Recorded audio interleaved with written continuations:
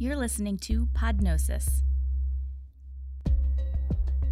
I really can vividly remember walking towards the hospital where I was doing my rotations and seeing kind of smoke billowing out of a smokestack on campus. And it just got me thinking about what kind of externalities do our healthcare operations cause in the communities that we serve. That was Aparna Bowl. Each week, we tell you that here at Podnosis, we have the pulse on the healthcare industry. Well, we can't talk about healthcare unless we talk about the climate. The underpinning of healthcare is the Hippocratic Oath, to first do no harm. So it's against the mission of healthcare to be poisoning people in the environment, to be helping to cause climate change in service of healing people. So there's a reckoning that's happening in the healthcare sector. That was Gary Cohen. From Fierce Healthcare, I'm Teresa Carey, and today's episode is dedicated entirely to healthcare's relationship to climate change. In the last few years especially, the climate crisis has really started to hit home. We're seeing more heat waves, more extreme weather events, more infectious diseases, and more people winding up in the hospital because of climate-related challenges. But what about the healthcare industry's role in climate change? Well, just to put this into perspective, in the U.S., healthcare accounts for 10% of the nation's carbon emissions. Globally, it is responsible for 5% more carbon emissions than the aviation industry. 1 year ago, the White House and Health and Human Services launched a health sector climate pledge, committing to climate resilience and reducing emissions.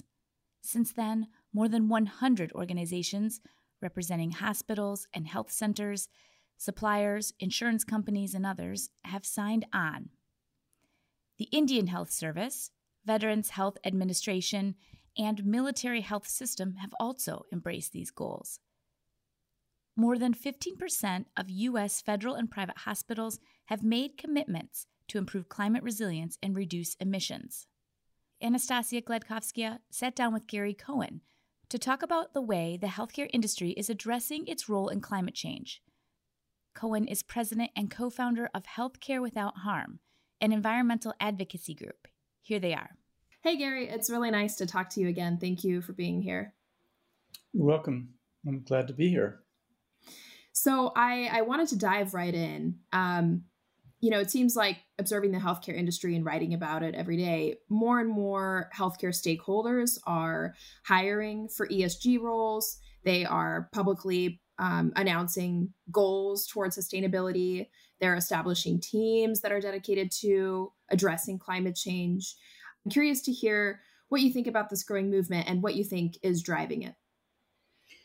Well, I think there's been an enormous sea change in the last 2 years, especially around the healthcare sector addressing the climate crisis as a strategic imperative.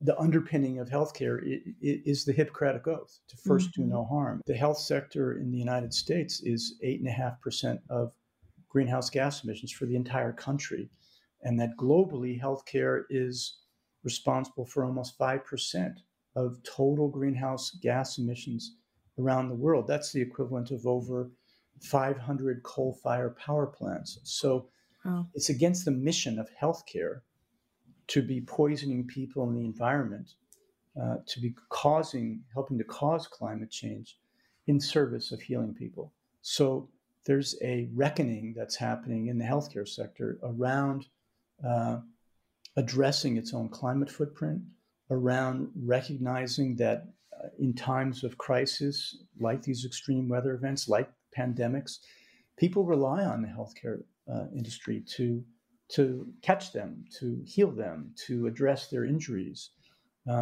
And what we are realizing also is that healthcare is not really, it hasn't designed its facilities and its supply chain to address this level of collective trauma.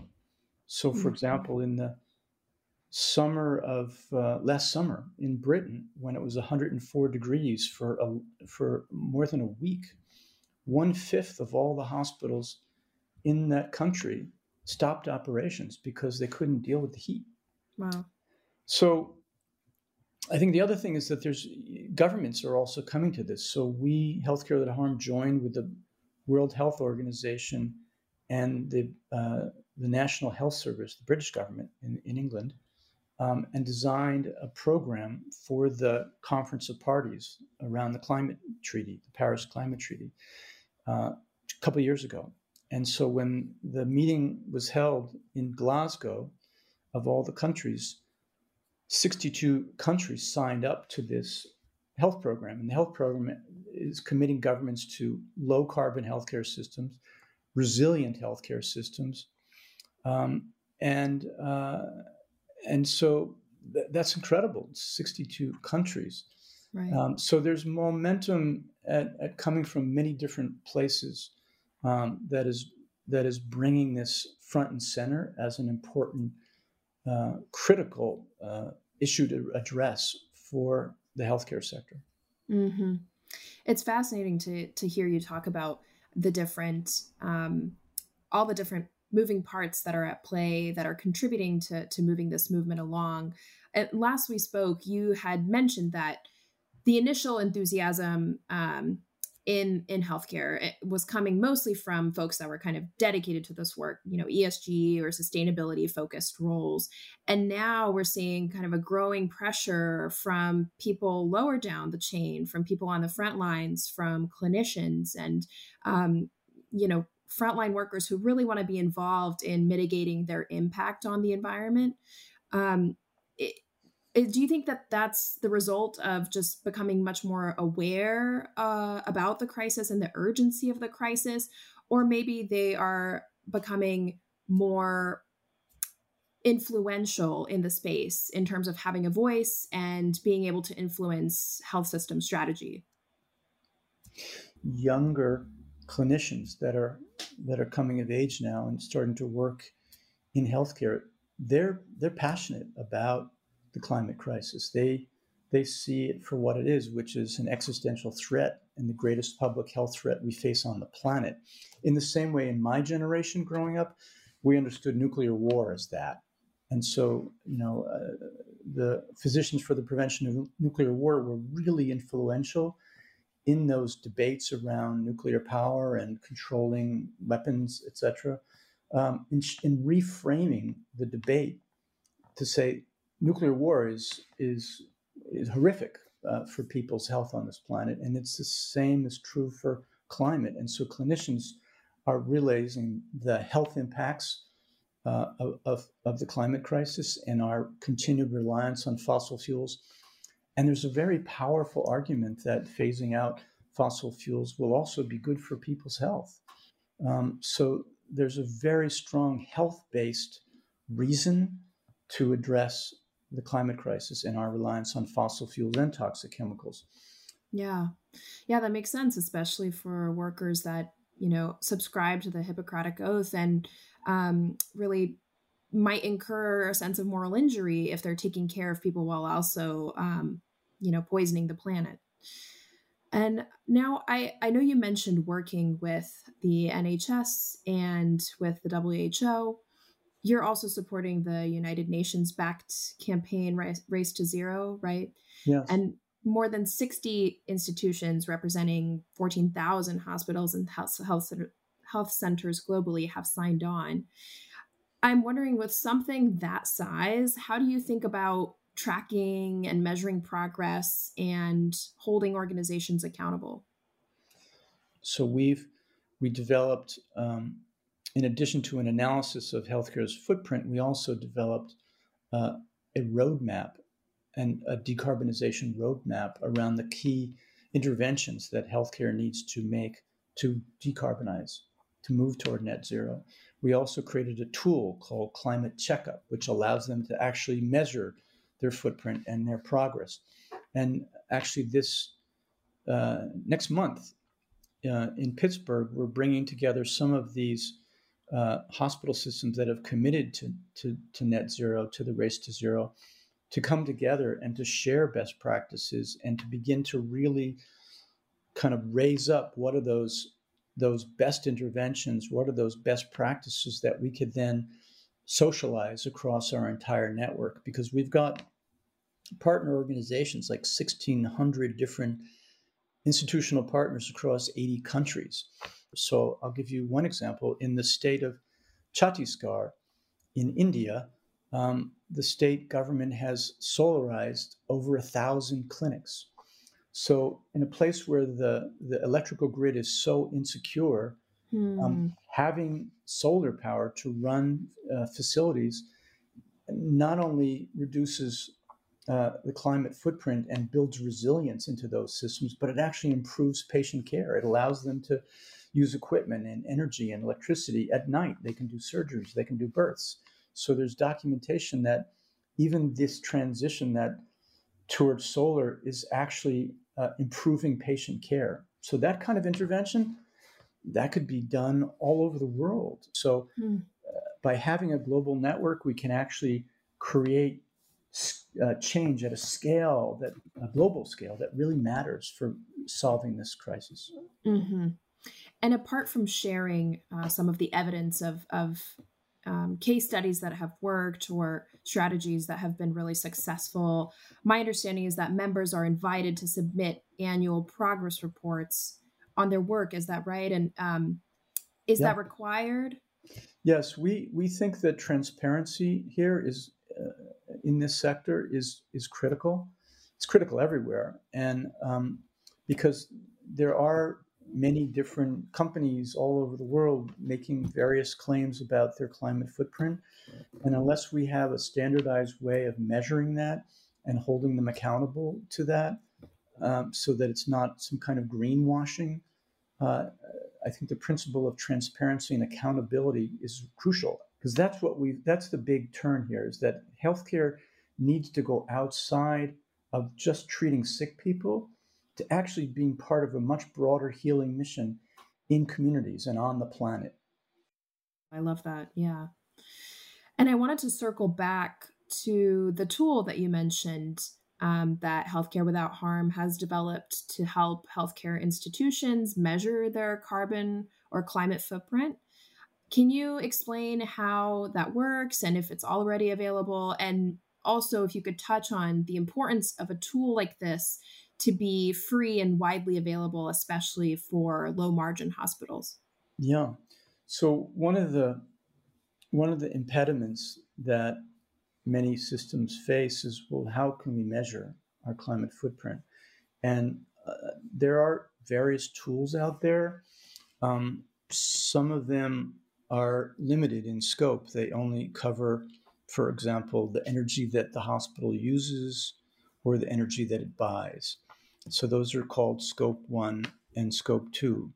But in healthcare, Scope 3, that big chunk of their greenhouse gas emissions is in their supply chain and in their investments.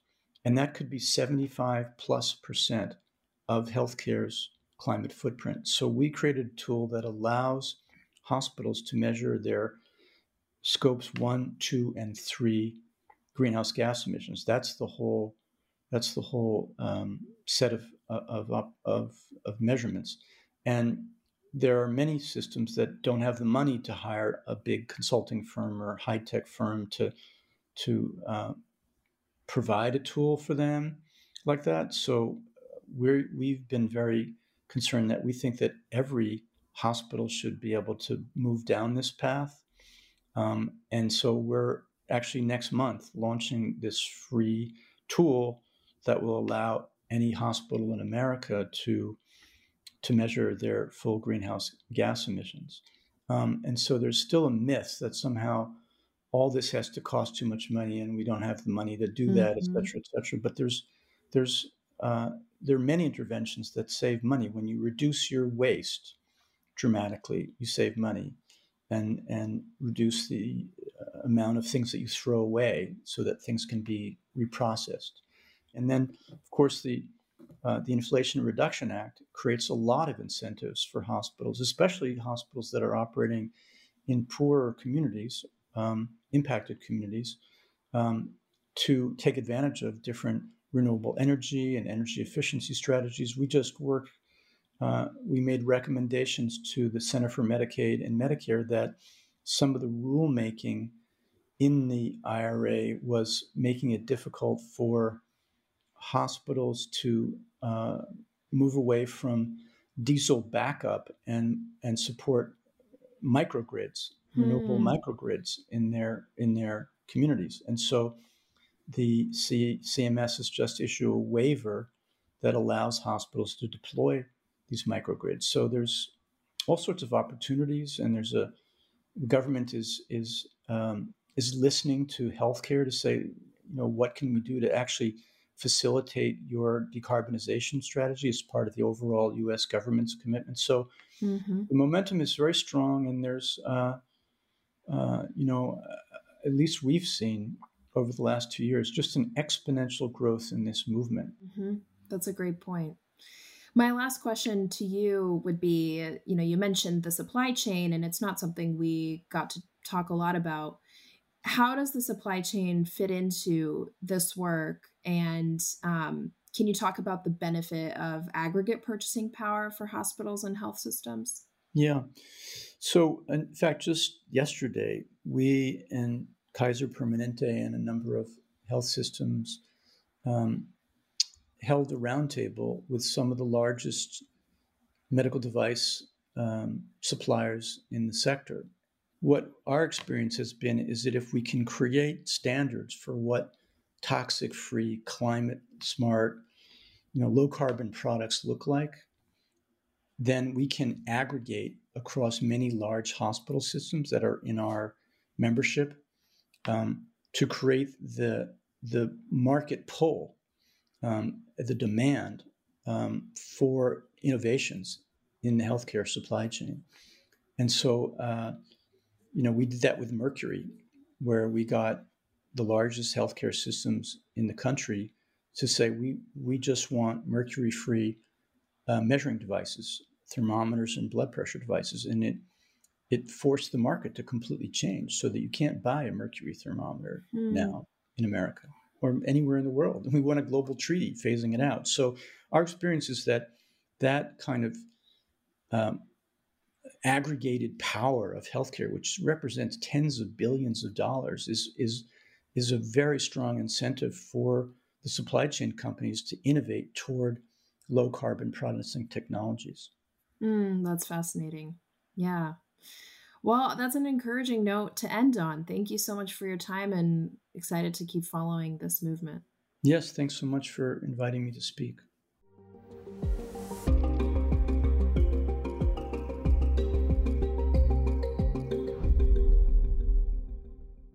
When it comes to environmental justice, kids are uniquely vulnerable to toxic climate exposures. They are in critical stages of growth and development and rely on a stable infrastructure to function at their best. Aparna Bole works at the Office of Climate Change and Health Equity, where she serves as a senior consultant. Bole sat down with Anastasia Gladkovskaya to talk about why healthcare organizations must go beyond addressing their direct emissions to truly improve health equity. Here they are. Hi, Aparna. It's really nice to meet you. I'm excited to talk to you today. Thank you. I'm happy to be here.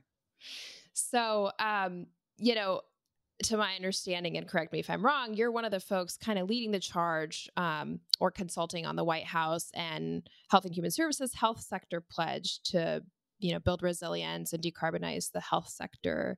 And I'm wondering, to kick us off, maybe you could tell us a bit about your experience as a doctor and the sort of things that you witnessed that really drove you to do this work in government. Certainly, I'm happy to share. I'm a pediatrician by training and practice. I've been a general pediatrician in Cleveland, Ohio for a number of years, and really first started making connections between some of the environmental impacts in the health sector and the health of the patients that we're serving way back when I was in medical school. And I really can vividly remember walking towards the hospital where I was doing my rotations and seeing kind of smoke billowing out of a smokestack on campus. And it just got me thinking about where that smoke was going and what was in it. Where did it come from? And by extension, where does our waste go? And what kind of externalities do our healthcare operations cause in the communities that we serve? And just got me thinking about how consistent it would be with our mission if we could really be intentional about thinking about our environmental impact, our purchasing practices, our energy efficiency, and those kinds of issues. So that was that visual of really walking up to the hospital as a medical student, I think kind of set me on this journey. Fascinating. That's such a powerful image. I could just picture it in my head. And I'm wondering, since you're a pediatrician, maybe you can speak specifically to pediatric public health and environmental justice. Top of mind for me is, recently at the ViVE conference last month, there was a panel that was pretty much dedicated to talking about the unequal investment in children's health that the U.S. sees. A lot of federal programs and investors, they focus a lot more on adult health care. And when we think about environmental health, it seems like there's a lot of emphasis on adult health care, but not necessarily on children. Can you talk about, how you think about that in the context of your experiences? Certainly, I think there are a few different dimensions to consider that question, and it's a great question.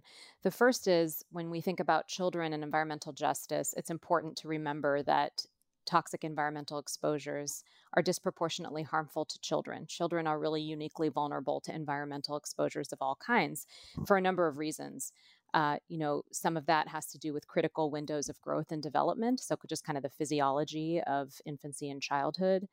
Some of that has to do with developmentally appropriate behaviors, hand-to-mouth behaviors. Children who are close to the ground, crawling around, may have different environmental exposures than adults.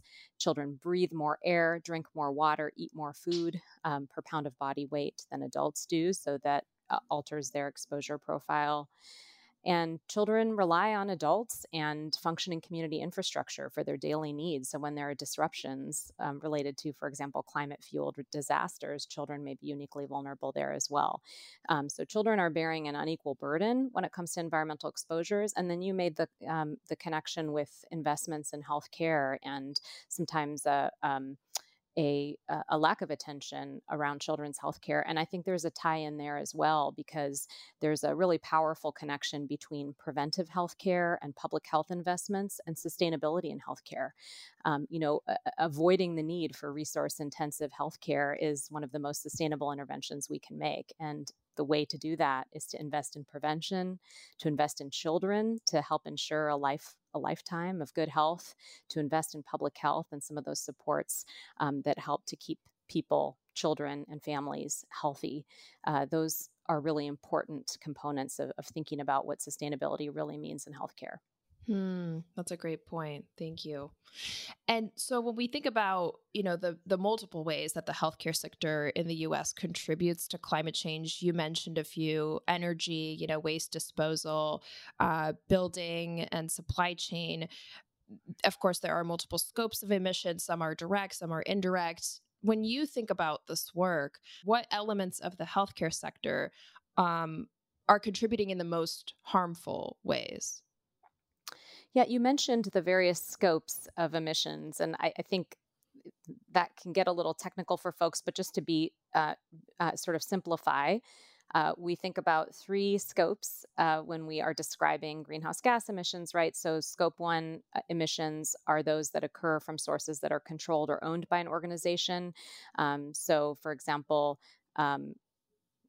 emissions associated with fuel combustion in boilers or furnaces on site. Scope 2 emissions are emissions associated with the purchase of electricity, steam, heat, or cooling, so kind of purchased power. And then Scope 3 emissions are indirect emissions that relate to the supply chain. So healthcare, just like every other sector, considers emissions from all three of those, and they're all important. One thing I'll say is that those emissions that are associated with purchased electricity, or if electricity is produced on site, important to emphasize that measures that increase energy efficiency of buildings in healthcare, just like in every sector, this is a huge opportunity in every sector, but increasing energy efficiency of buildings is kind of a low-hanging opportunity to both save money, prevent environmental emissions. It's like a kind of win-win-win, and oftentimes sort of a very high return on investment in that kind of investment. There can be also specific opportunities within healthcare that are somewhat unique, like, for example, opportunities in the operating room to manage greenhouse gas emissions associated with anesthetic gases. And that can include, for example, identifying choosing anesthetic gases that have a lower impact, a lower greenhouse gas impact that can save money. Also, decreasing waste of anesthetic gases can be important from an environmental and cost saving standpoint. So those are a couple of examples in the scope 1 and 2 category. And then scope 3 emissions typically represent the lion's share of greenhouse gas emissions in the health sector. And they can also be challenging to manage because now we're talking about inventorying and managing emissions across the supply chain. Mm-hmm. That's really helpful. Yeah. I think the tendency is to just, maybe take the traditional measurements of carbon footprint and, want to tackle the really big picture items.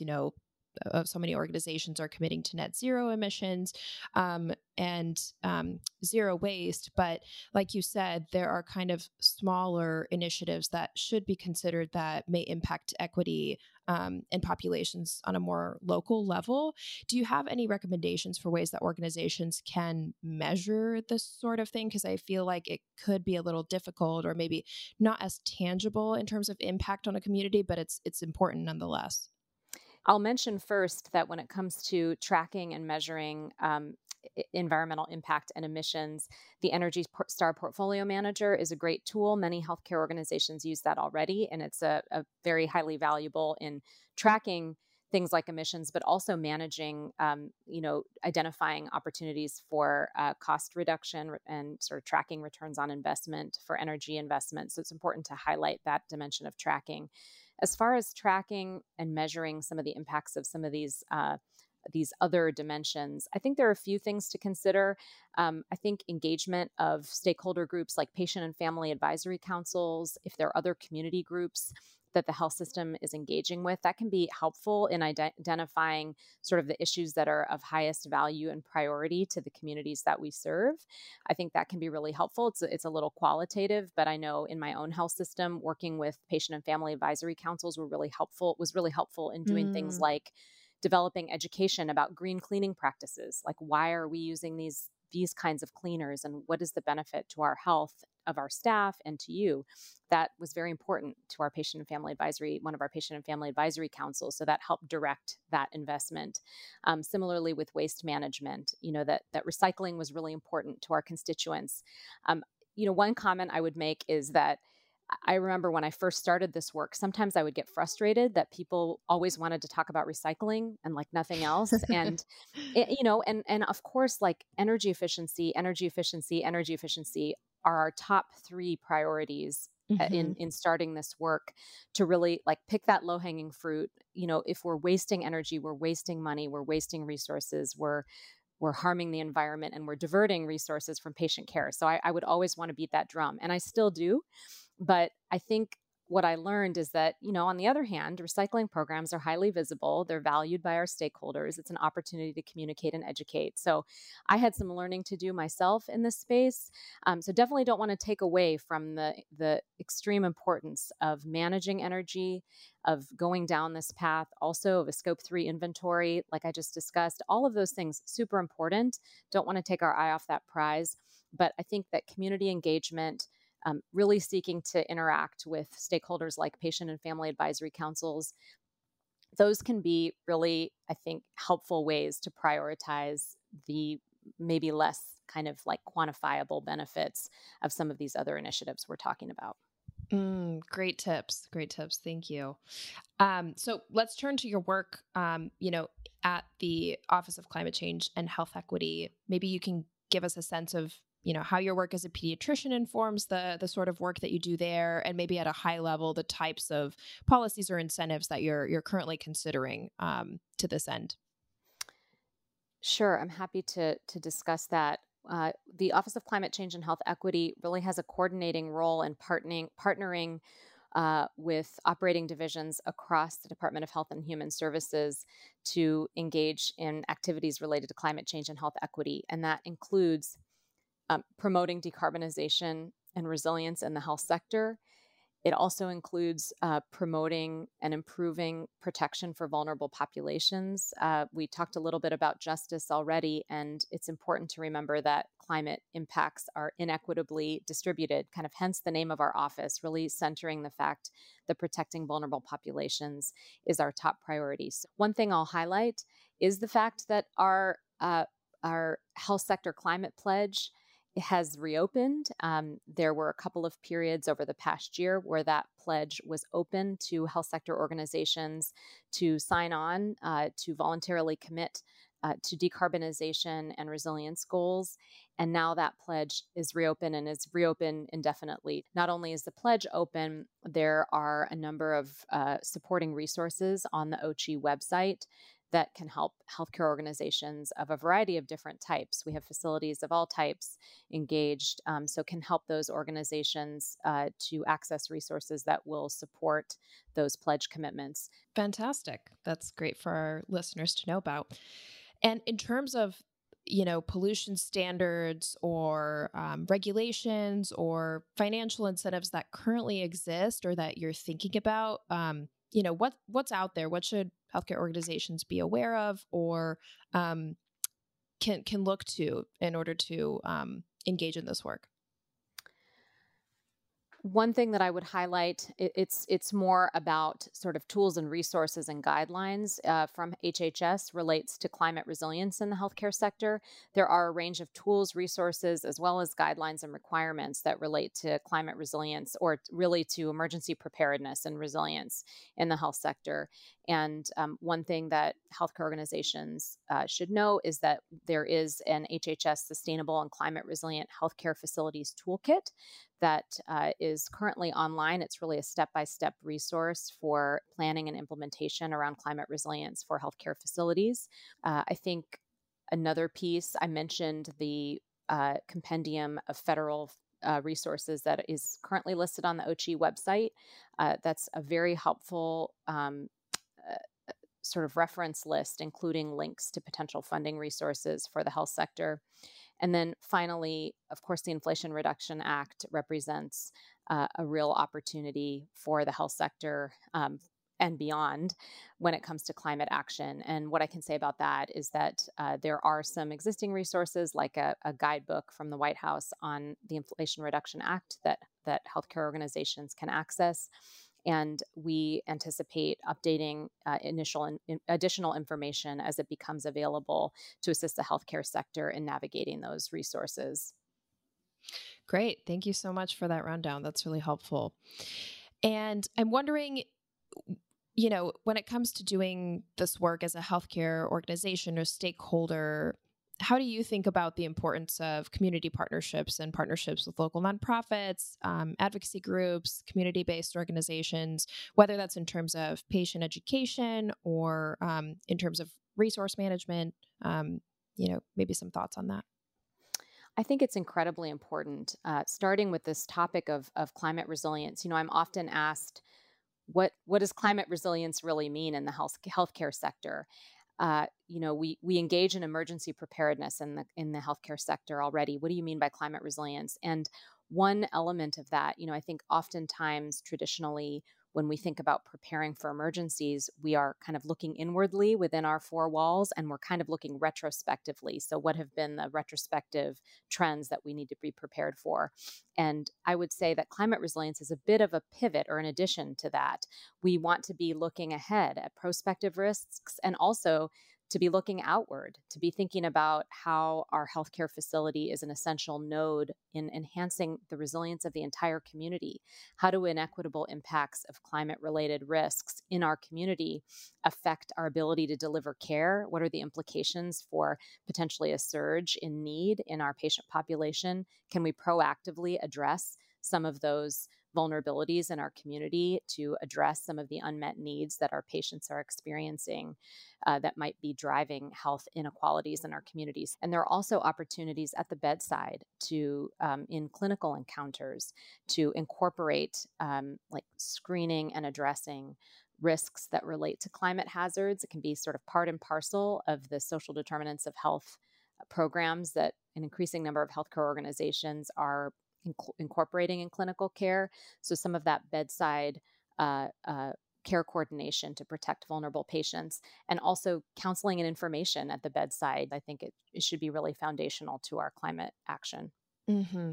Wonderful. Yeah, that makes sense. Kind of an all-in effort, pretty much from everybody who can be involved. And I wanted to ask, I guess, maybe as a last question, you are doing policy work and encouraging stakeholders to be engaged in this work. At what point do you think government should go beyond making recommendations or perhaps certain incentives to healthcare stakeholders to ensure that they go beyond just paying lip service to, certain commitments that they're making publicly, and really making sure that there is accountability, that progress is being made, and that we really are moving in the right direction in terms of equity and environmental justice, and not just sort of public commitments?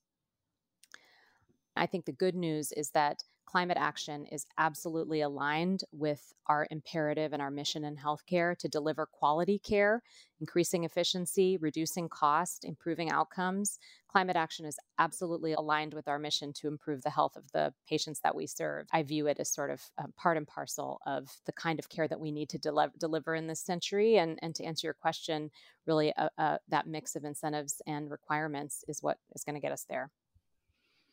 Fantastic. Well, thank you so much, Aparna. I really enjoyed chatting with you about this. Thank you. It was my pleasure. Thank you for listening to Podnosis. I'm Teresa Carey. You can find more news and stories at fiercehealthcare.com.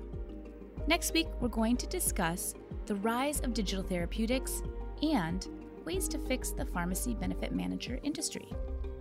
So tune in Wednesday morning to Podnosis, where healthcare is our beat.